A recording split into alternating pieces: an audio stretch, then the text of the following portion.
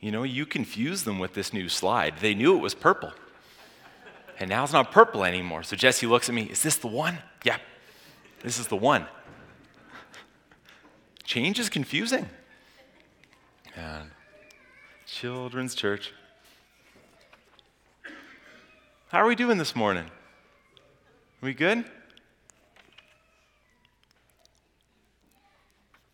As me and Chantel were talking about this last night, it got kind of heavy. Do you know why? Because to be a healthy church, to be a church that we see in Scripture, it's going to take all of us. You know who can't fix the whole church? This guy. Do you know who wants to? This guy. It's like your family and your kids. You have this dream of how you want to see them be raised, right? Who you want to see them become. And if you could just go to Cooper or Jesse and Austin, and if I could just make them behave, all the speed bumps begin to come out of our lives. But I can't. Like, I teach them with the words that I say. I display it through the actions, the way I live. But then it's up to them. And sometimes in church, I know I feel it. I think Dawn too. Like, you read this and you prep this and you pray over this. And you just ask God, how? How do I help move hundreds of people to live this life of obedience? How do I raise my children to become children of obedience? Because my words they're not working the way I want them to work. And I'm setting this example, but they don't always follow it. And then you have this reminder sometimes from God, I do the work. You teach them with your words, you display that obedience with your action, and then I bring the change in the person's heart. Be faithful to what I've called you to be, and allow me to be God and do the rest. That's the tension. You ready to talk about a healthy church this morning? Yeah. Do you realize it's the 4th Sunday of January? You know what that means? It's our annual get together and celebrate how we've all failed our New Year's resolution time. Right? Throw up the New Year's resolution slide. I love this. So what were the goals this year? Let's be honest. What was it? Were we going to get healthier? Maybe. What else were we going to do? Read a little bit more, educate ourselves, get outside a little bit more? Ambitious things. Why? Why then, by the 4th Sunday of January, do we get together and celebrate the fact that we didn't do it? Do you know why? You didn't have a plan. You had a goal, you didn't have a plan. Because if you would have, well, maybe you would have carried it out. But you also need motivation. Because you can know the 5 steps, but if you don't have the motivation, don't work, does it? Seriously, take getting healthier, for example. Say, that's the goal this year. Let's do this. So you have to do multiple things. You have to eat a little bit less. You have to exercise a little bit more. You got to hydrate yourself. Water's important. You got to sleep a little bit more. Maybe you need some sunshine and some fresh air. 5 steps, for example. And you decide you're going to get healthier. Without this plan, it's just talk. It's going to amount to nothing. But if you have a plan, you have a chance. Now it takes motivation. Are you going to get up? Are you going to exercise? Are you going to say no to seconds when grandma makes your favorite food at Christmas? Are you going to do it? Of course you're not going to. You should, though. Are you going to drink more water? You hate the flavor of water. What are you going to do? You have to find a way through. All of a sudden, you miss 1 or 2 points in this plan, and what begins to happen? You see no results, so you lose your motivation. And all of a sudden, by the 4th Sunday, you're sitting here in the sanctuary, and it's done. Kaputs. Or maybe you're a realist. And you know what a good realist does? Doesn't make goofy resolutions. Why would I do that? I'm smart enough to know it's not going to work, so I don't even do it anymore. It's Darren joking about change. I'm just fine the way I am. It's okay if you're that person. But my job this morning is to talk about transformation. And you know what my deepest fear is? That this is what it is. that it's a New Year's resolution for us. That's my deepest fear. We can have all the church meetings we want. We can prepare excellent PowerPoint slides. We can talk about how different it's going to make our church family and how effective we'll be at reaching the community. And everyone goes, yes, what a goal. I love that goal. Of course I want to get healthy. I love that goal. Let's see spiritual growth and transformation in our church. But do we have a plan? Because if you don't have a plan, it's just talk. So you make a plan, and Darren and Dawn's jobs are to explain the plan and get it out to the people. So we start to list off the steps to become healthier, and you learn all the steps. Perfect. And then motivation goes down. You want to get healthier, but you don't like exercising. You want to get healthier, but you hate drinking water. We want transformation. We want to see Jesus develop through his Holy Spirit spiritual growth inside of us that leads us to be effective disciples that reach the world for him. And everyone says amen. And then we say, okay, well, step one, let's create some community. And people go, oh, okay. Do I have to visit with people I don't know very well? Yeah, probably. Okay, step two, experience Jesus' love. So you have to have an encounter with him that changes your heart, and then you start to love other people that same way to display that love. And you go, oh, I like that one. Jesus' love is sacrificial. I love that. Okay, well, show that sacrificial love to someone else. Show them graciousness, right? Put other people ahead of yourself. No, I'd rather not. See, we get to these 4 discipleship steps. Let's throw them up on the screen. I'm teaching number 3. You've probably seen this before, right? Dawn has had this up for a few weeks. These are the steps to health. And today I'm talking about obedience. How do you train one another? You ever been a part of training before? That's today's discussion. And next week we're going to learn to serve and proclaim Jesus and what he's done for us to each other and to the world. But do you notice how as these fall apart, our goal falls apart? Why? Because creating genuine community becomes the support system that you rely on. They're the people that are there for you in the good times and in the bad times. You want to see spiritual growth in your life? You were never meant to do it alone. We can read through the New Testament. We can look at how Paul plants these churches and spiritual gifts break out in the churches. They're sharpening each other in the churches. You weren't meant to do this at home alone. And experiencing and modeling Jesus' love, that's the motivation. That's it. See, without experiencing that life-changing love, why would you want to commit to this process? And I think that if you can show that kind of love to each other, that motivates one another to pursue this process. That's what keeps me going when this gets discouraging. Training one another to obedience.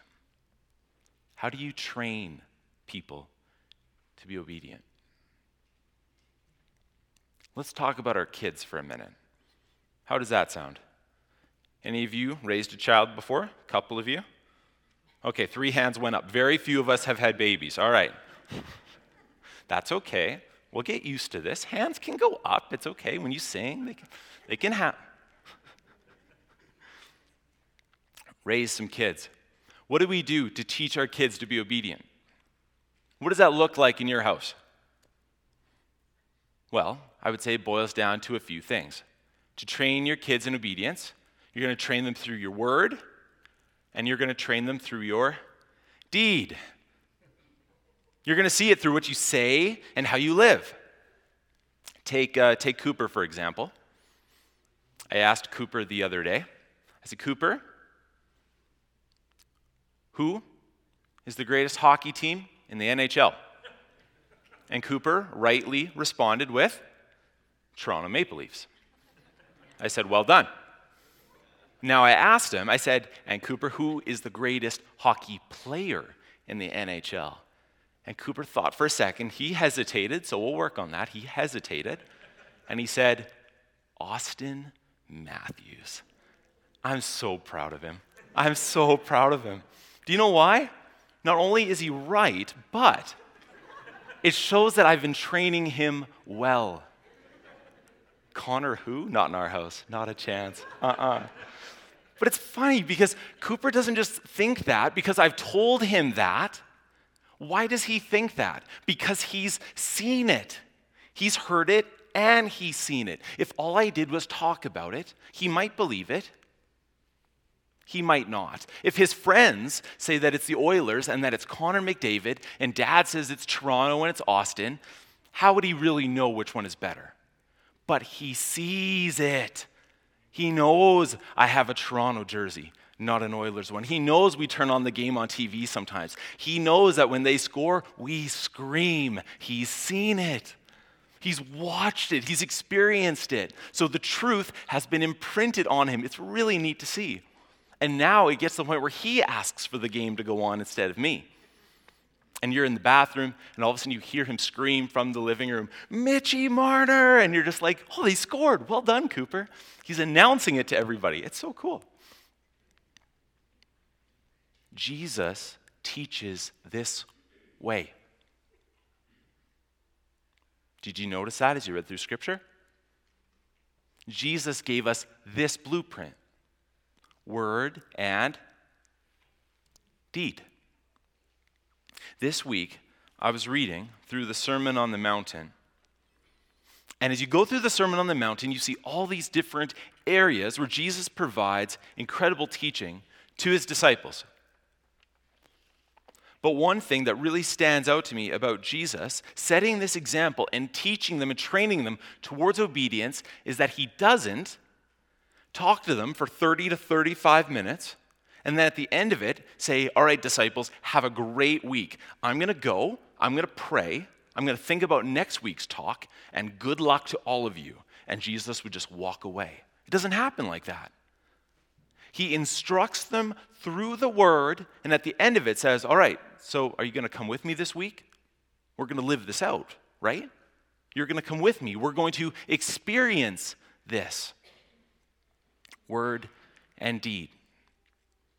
So if I am going to help work with you and we're going to train one another to obedience, let's talk about what that looks like. If you have your Bible, which hopefully you brought one, phone or the one you hold in your hand like this one, Matthew 5 and 6. We're not going to read all of it. We're going to touch on some of the different things he's talking about. What you might notice in chapter 5 of Matthew, verse 17, is that Jesus says that he didn't come to abolish the Old Testament law. He came to do what? End of verse 17. What does it say? I came to fulfill the law. So Jesus is going to demonstrate through his life what the entire Old Testament law was supposed to move his people to do. So let's see what Jesus says. If he's not removing the laws of Moses, if he's not removing what God has taught for 2,000 years, what has God taught? Matthew chapter 5, verse 21. You've heard it say, those of old, you should not murder. Whoever murders will be liable to judgment. But I say to you that anyone who's angry with his brother will be liable to judgment. And everyone goes, what? That makes no sense. If I hate someone, I'm going to get treated as a murderer? See, what you and I know, now that we've read this before, and that they were missing, is that the Old Testament laws of God were supposed to create inside of people a change of heart. Because what God desires for us above everything else is for us to love the Lord with all of our heart, with everything that we are, soul, mind, strength, everything that we are, and to love our neighbors the way that we love ourselves. Adam, Eve, they were supposed to live this way. Abraham, Sarah, supposed to live this way. Isaac, Rebekah, they were supposed to live this way. Jacob, Leah, Rachel, Zilpah, Bilhah. He had a ton of wives. They were supposed to live this way too. Joseph, trapped in jail in Egypt, he was supposed to live this way. Pursue and love Yahweh, the Elohim of heaven, and then love those around me to pass on to them the blessing that the chosen people of God carry to the world. They were supposed to be people that loved their neighbor, but they hated their neighbor. And Jesus says that, my friends, is murder. That's not what we're called to be. He goes on to talk about lust.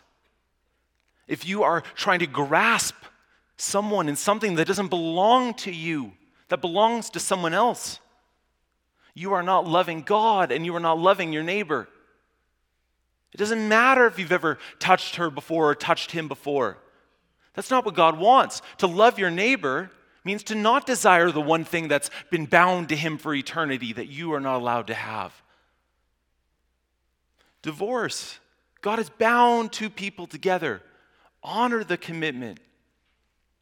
Honor what's been pulled together that's never supposed to be pulled apart. But even Jesus says, except on the ground of sexual immorality. He says, if your spouse has pulled the two of you apart and broken your covenant is broken. But if it's not, it's supposed to model God's love for us, which from the very beginning, when God spoke and made mankind, he bound us together in relationship. And that was never supposed to end. Adam and Eve are one. Eve was brought out of Adam, a rib out of him, but he is one with his wife. They are flesh of the same flesh. Not supposed to be separated. Loving your enemies. You see that in verse 43. You can read that little paragraph there. To love your neighbor means praying for and loving and wanting a blessing upon people who've been hard and cruel to you. Or before that, an eye for an eye. Jesus is smart enough to know that. Take a look. This whole chunk of the Bible, the Old Testament, was supposed to be this transforming time of people encountering God's law and then living obediently to him. But they struggled with it. Their hearts weren't changed. They had hearts of stone. You can read Jeremiah for that. You can read Ezekiel for that. It was going to take a movement of God in heaven to take out this heart of stone and replace it with a heart of flesh. Why? Because the inner workings of the human heart don't desire to love God and love other people. Why? Because that requires us to be second. To love God ahead of ourselves means we come off the throne of our own worship, and to love your neighbor as much as you takes you off the throne of your own worship. And from the moment the deceiver spoke to Eve and said, surely God wouldn't kill you for being disobedient to him. Since that moment, we have been chasing ourselves, what we want and desire, something we were not supposed to grasp. And obedience to God has not been the first and foremost desire of our hearts. Jesus needs his people, his chosen ones, to know that a heart transformation is going to have to take place. Something greater than we've seen in thousands of years. Let's talk about the deed. Jesus doesn't just preach the Sermon on the Mountain, but then he begins to live out the Sermon on the Mountain. That's on the next slide. Think about all the different ways that Jesus lives out this sermon with his disciples. You can go through the Gospels. This moment when he looks at Zacchaeus, someone who's rejected, and he pursues him. You can look at the woman at the well, the outcast. Instead of walking around Samaria, he calls his disciples to walk through it. and then finds someone rejected by husbands, rejected by her town, and Jesus walks up to her and says, I can offer you life. Think about his healing ministries. Think about his prayer in the Garden of Gethsemane when he's submitting himself to the Father.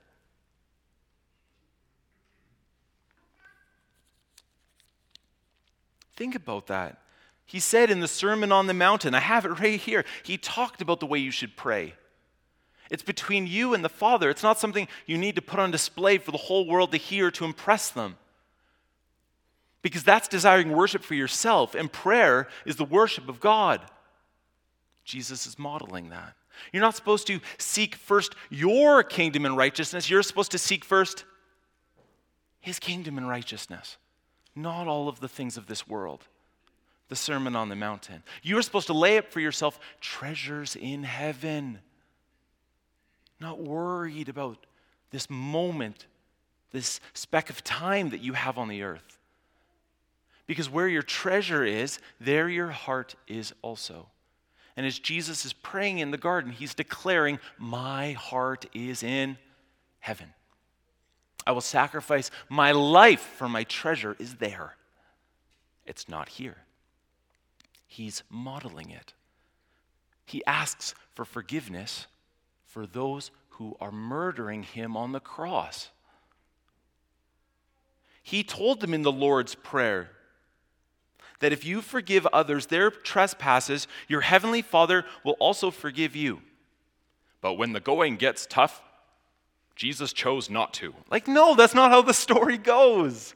He said, we're going to forgive our enemies. And then as he's hanging on the cross, he says, God, I forgive my enemies. And some of the disciples who are there see this. So you ask, Darren, how do we train one another to obedience? Well, we use the word of our mouth, and then we use the example of our lives. That's how we train one another to live obediently. Do you even notice how in the Sermon on the Mountain, these teachings are kind of divided, the ones that are interacting with our neighbor and the ones that are interacting with our Father? Jesus talks about how you're supposed to give to the needy. You're not supposed to make a big show out of it, because giving to the needy is the worship of God. And when you make a big show out of it, it becomes the worship of you and me. When you pray, it should be done quietly. Why? Because they were abusing it and they were drawing attention to themselves. Prayer was supposed to be the worship of God, and it turned into the worship of me. How you fasted. They would look like they hadn't eaten in days to draw attention to themselves. But fasting was supposed to be the worship of God, and it became the worship of me. That's not how we worship our Father in heaven and love our neighbor as ourselves. It needs to change.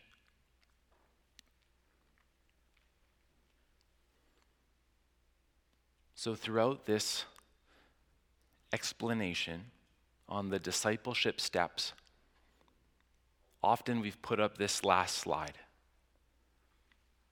The greatest commandment and the Great Commission. We believe that Jesus taught us, Matthew 22, the greatest, they ask him, the greatest law that the Father ever gave us. They think they can trick him. Let's just read it. I don't even need to paraphrase it. It's right here in Scripture. This is Matthew 22:34. You got your Bible open, read it with me. This is my ESV, if you're wondering if you have the NIV or an NLT or one that's different. Matthew 22:34. But when the Pharisees heard that he had silenced the Sadducees, they gathered together. And one of them, a lawyer, asked him a question to test him. Teacher, which is the greatest commandment in the law? And he said to him, you shall love the Lord your God with all your heart, with all your soul, all your mind. This is the greatest and first commandment. And a second is like it. You shall love your neighbor as yourself. On these two commandments depend all the law and the prophets. That's powerful. Does that grip your heart? The change that God had wanted from his people for thousands of years was this. When Adam and Eve were driven out of the garden so that they couldn't go back to the tree of life, God provides them an anointed son, and they name him Seth. For Cain kills Abel, but God still picked a chosen one. That one day his descendant would be the one with the heel who would crush the snake. One day, one from the line of Adam would step on Satan and defeat death and sin forever. But until that day, the people needed to pursue God and one another. And then Jesus shows up. Thousands of years they've waited. He is the one. He is the great-grandson of Abraham, the promised one. He is the great-grandson of Isaac and Jacob, the one who wrestled with God. He is the descendant of Judah, the one who sacrificially laid down his life in front of Joseph to save Benjamin in Egypt. The great-grandson of Rahab, the prostitute, of Bathsheba, of the king, David himself, the one who came to defeat Satan and free us from our chains for all time. And Jesus says, this is what the law and the prophets of Yahweh, it's what they depend on, it's what they hang on. They depend on it all. Loving God and loving each other. At the very end of Jesus' ministry, we've talked about this, verse 2. Jesus, with his disciples, gives them their task and their commission. And he says to them, all authority on heaven and earth has been given to me. And I'm telling you to go. You're going to make disciples of every nation on earth. You are going to baptize them into the family. And you are going to teach them to obey everything that I've commanded. And I will always be with you. Always. Go. So out go these disciples. They're going to plant churches. The gospel of Jesus is going to cross continents. Why? Because they were told to share the good news of Jesus, that he sets people free from their sin and from death by his sacrificial death on the cross. And other people would become followers of Jesus. But they need to commit to this. They need to publicly display that I've chosen Jesus over myself as the king of my life. And they would commit to this process by this baptism symbolized in the Old Testament. They would pass through the waters from death to life. And then the disciples would train them. They would train them. It says in the book of Acts in chapter 4 that they went over the teachings, they prayed together, they broke bread together, they worshiped, they gave their money to take care of one another, and every single day, people were joined to their family. Every day.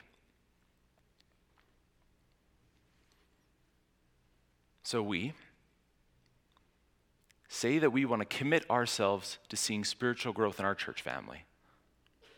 We want to see some lives transformed. We want to see Jesus do an amazing work in our hearts. Transformation. That's something I can get behind. But we're going to have to commit to the plan, aren't we? And if we're going to do this, we're going to have to do it right. Not just say that we're going to do it, but do it right. we're going to have to create some community. That means building a support system with each other so that when life falls apart, people in this church know that I can go to my church family for help. They will always be there for me. Always. That's my community. And spiritual growth is taking place. They need to experience Jesus' love when they come to that community. It's not judgmental. It's not cruel and harsh. It's gracious and it's caring. We're going to hold them accountable to sin, but we're going to be incredibly gracious in the process. We're going to love them sacrificially, even putting them ahead of ourselves. That's the kind of love Jesus has shown to me, and that's the kind of love I need to demonstrate to you. So now we have this community where you can lean on me for anything you need. And if you show up and you need help, I'm going to love you sacrificially the way that I've been loved. But I also need to help you walk towards obedience. Because if we live in our sin, or if we remain in this shallow faith, what honor comes to our Father in heaven? What worship does He receive? If we gather as best friends and love each other, but continue to live in sin, no longer, Paul says, shall we live in sin so that grace can increase. No longer. So I need to walk with you. For half an hour a week, me and Dawn can tell you as much as we can about these scriptures. But just like Jesus, we need to walk with you and walk with each other. Do you know in this past year and a half, where I have seen the most spiritual growth in our church family? People walking with each other. It's true. Every example I can think of someone who I've encountered this past year and a half, who says, Jesus is doing something in my life. I'm growing, I'm developing. I go, who are you doing it with? Well, my friends. They're reading with me and praying with me, and we're living this life together. Yep. You know what they don't say? I'm doing it at home all by myself. I just sit there and pray. And wow! Transformation. It's not saying you can't have a deep and rich relationship with God. Just in the quietness of your own heart, you can. But iron sharpens iron, and you can't sharpen yourself. Like there's something that takes place in the process of living life with Him and with each other. So I want to issue the challenge. I want to lay down the gauntlet right now. And I'll commit to it if you're willing to commit to it. If we don't want to see transformation just become a New Year's resolution that we all go, yay, and then a couple months from now, we all sit around and go, yeah, that didn't happen, did it? If we don't want it to become that, are you willing to disciple someone with me this year?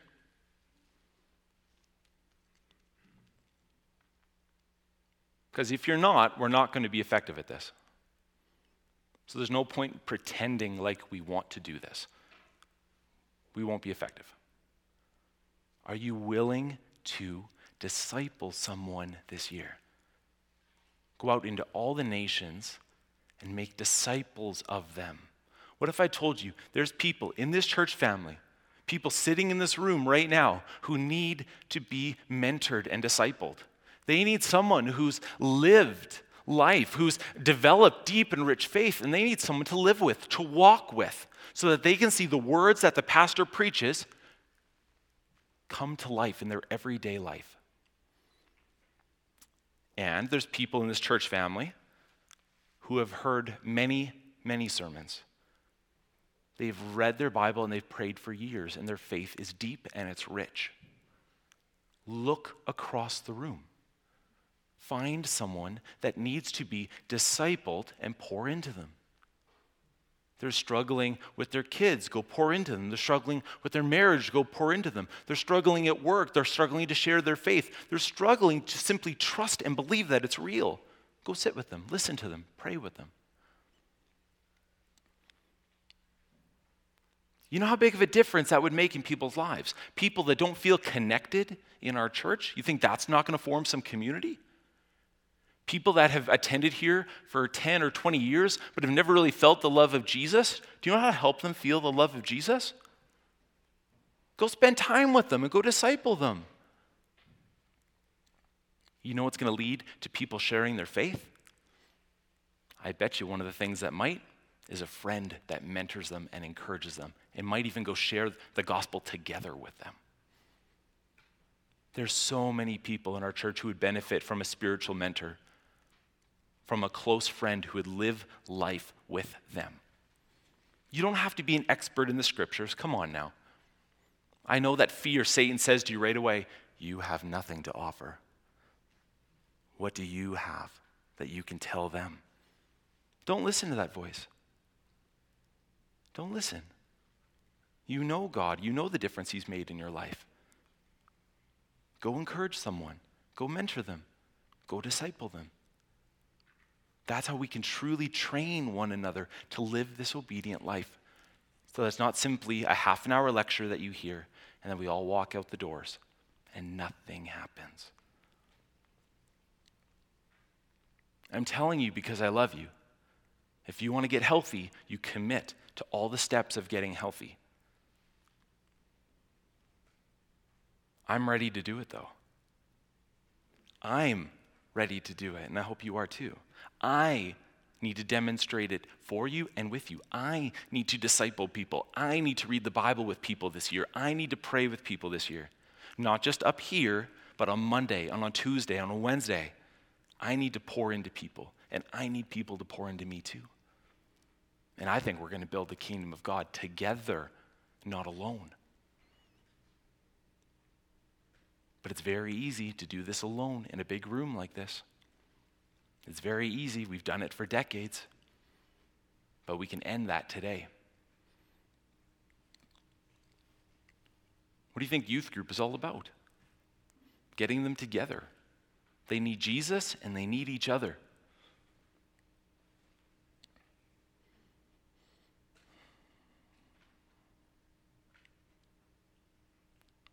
This place isn't going to look the same in a year from now. It's not even going to look close to it. And I'm going to give this everything that I have. I'm an all-in kind of person. When you run a marathon, you can't pretend to train. You have to do it. I'm going to disciple people this year. You willing to join me? At least think about it, okay? Let me pray. We're going to sing a closing song about building the kingdom of God.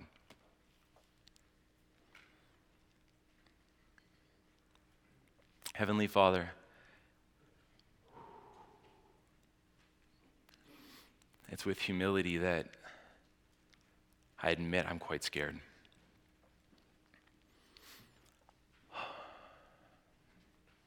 I've talked about this with you before. How can I make disciples in my church family?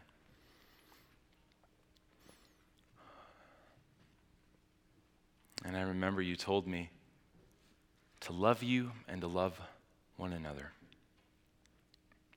Father, I want to pray for my best friends. I want to pray for my church family. Lord God, would you whisper to them the full extent of your love? Would they see the sacrificial love of your Son, Jesus? Would it change them? Would you give them a heart of flesh instead of a heart of stone? Lord Jesus, we admit we're terrible people. We're broken, and we're self-centered and selfish. We desire nothing more than our own worship, and we say, forgive us, Father, for we have sinned.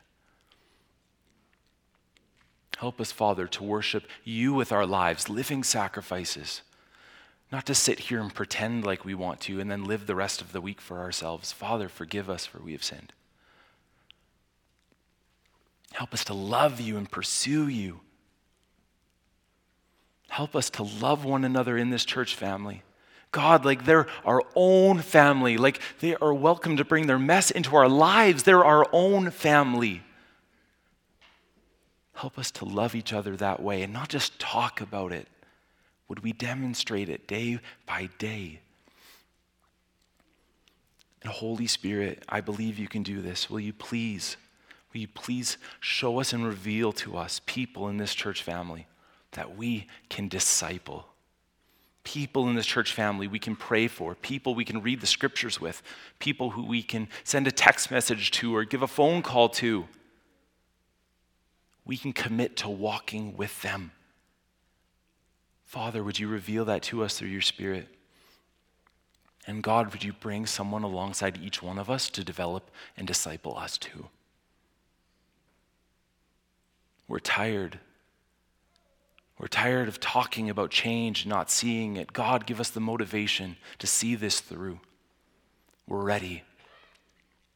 We're ready to commit.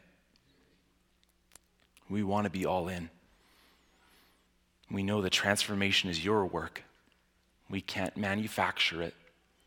It's what you do. So with boldness, we bow before you today collectively as one family. We ask that you'd use the full power of the Holy Spirit to transform us into obedient disciples, no matter the cost, whatever it takes. This is the cry of our hearts. Lord, hear our prayer. We pray this in the name of your Son, Jesus, who died on the cross for us. His name is powerful. Amen. This morning, I want to send us out with some excitement. Thinking of all these tangible things that we've just learned about, we've been given steps to take that we can actually change this church. This next song is my prayer for us, that God would build his kingdom here, that we would be a part of an absolute huge revival, and it could start here. To me, that gets me excited. That's inspirational. It's just, I get the giggles and I start wanting to move around in weird ways that make other people feel uncomfortable. But I believe in the words of this song. I believe that this can happen here because I've seen you guys work. I've seen your giftings and I've seen how much you love each other. And if we can bring that together in a real way and start loving each other to the fullest potential, that's going to overflow and explode in such an amazing way that Bridgeway is going to be put on the map because of Jesus, not because of us. But they'll drive by and think, oh man, Jesus is doing something there. It's just weird. Some people are going to get weirded out and they're not going to want to come close because that feeling is just awkward. But let that be awkward in a beautiful way. So I'm going to encourage you to stand. If you can't, that's fine. But this is a very, very happy and exciting song, and I hope that you can share in our excitement this morning as we end this service and send you out to do the work of our Lord. Come set your rule and reign in our hearts again. Increase in us, we pray.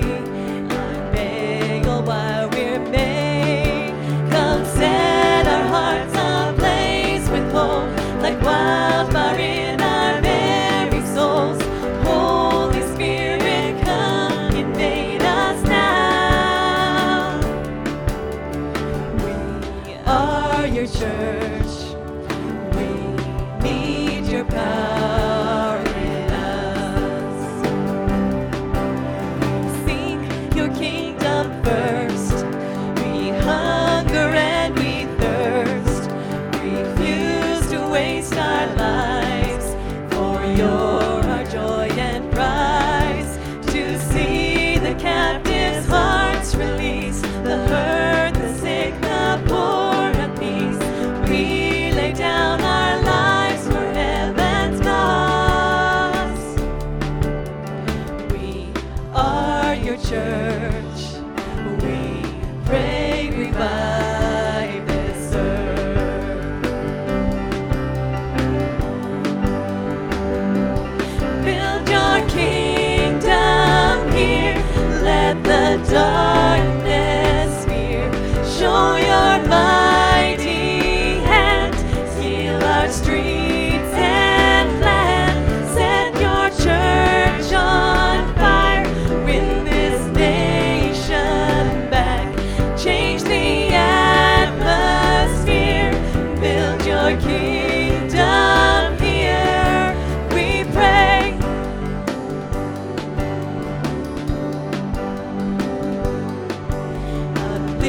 enlarge your kingdom's power, reaching the near and far.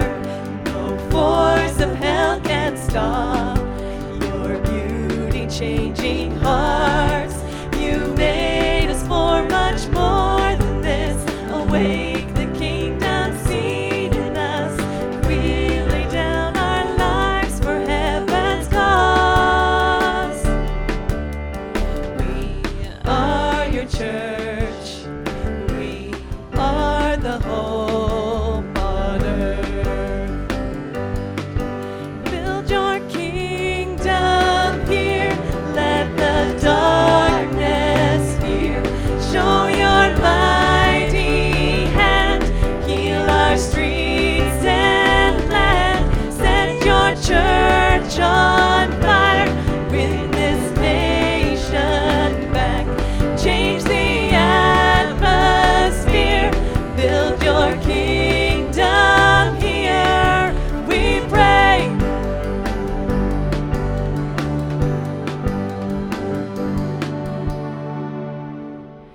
Thank you so much. Oh, Father, let that be our prayer. Let that be our anthem as we leave this place this morning. We thank you for what you've done today. I thank you for the awakening in our souls and our spirit. Oh, send us out with your favor, Lord, and let us change this world. In the precious name of Jesus, amen.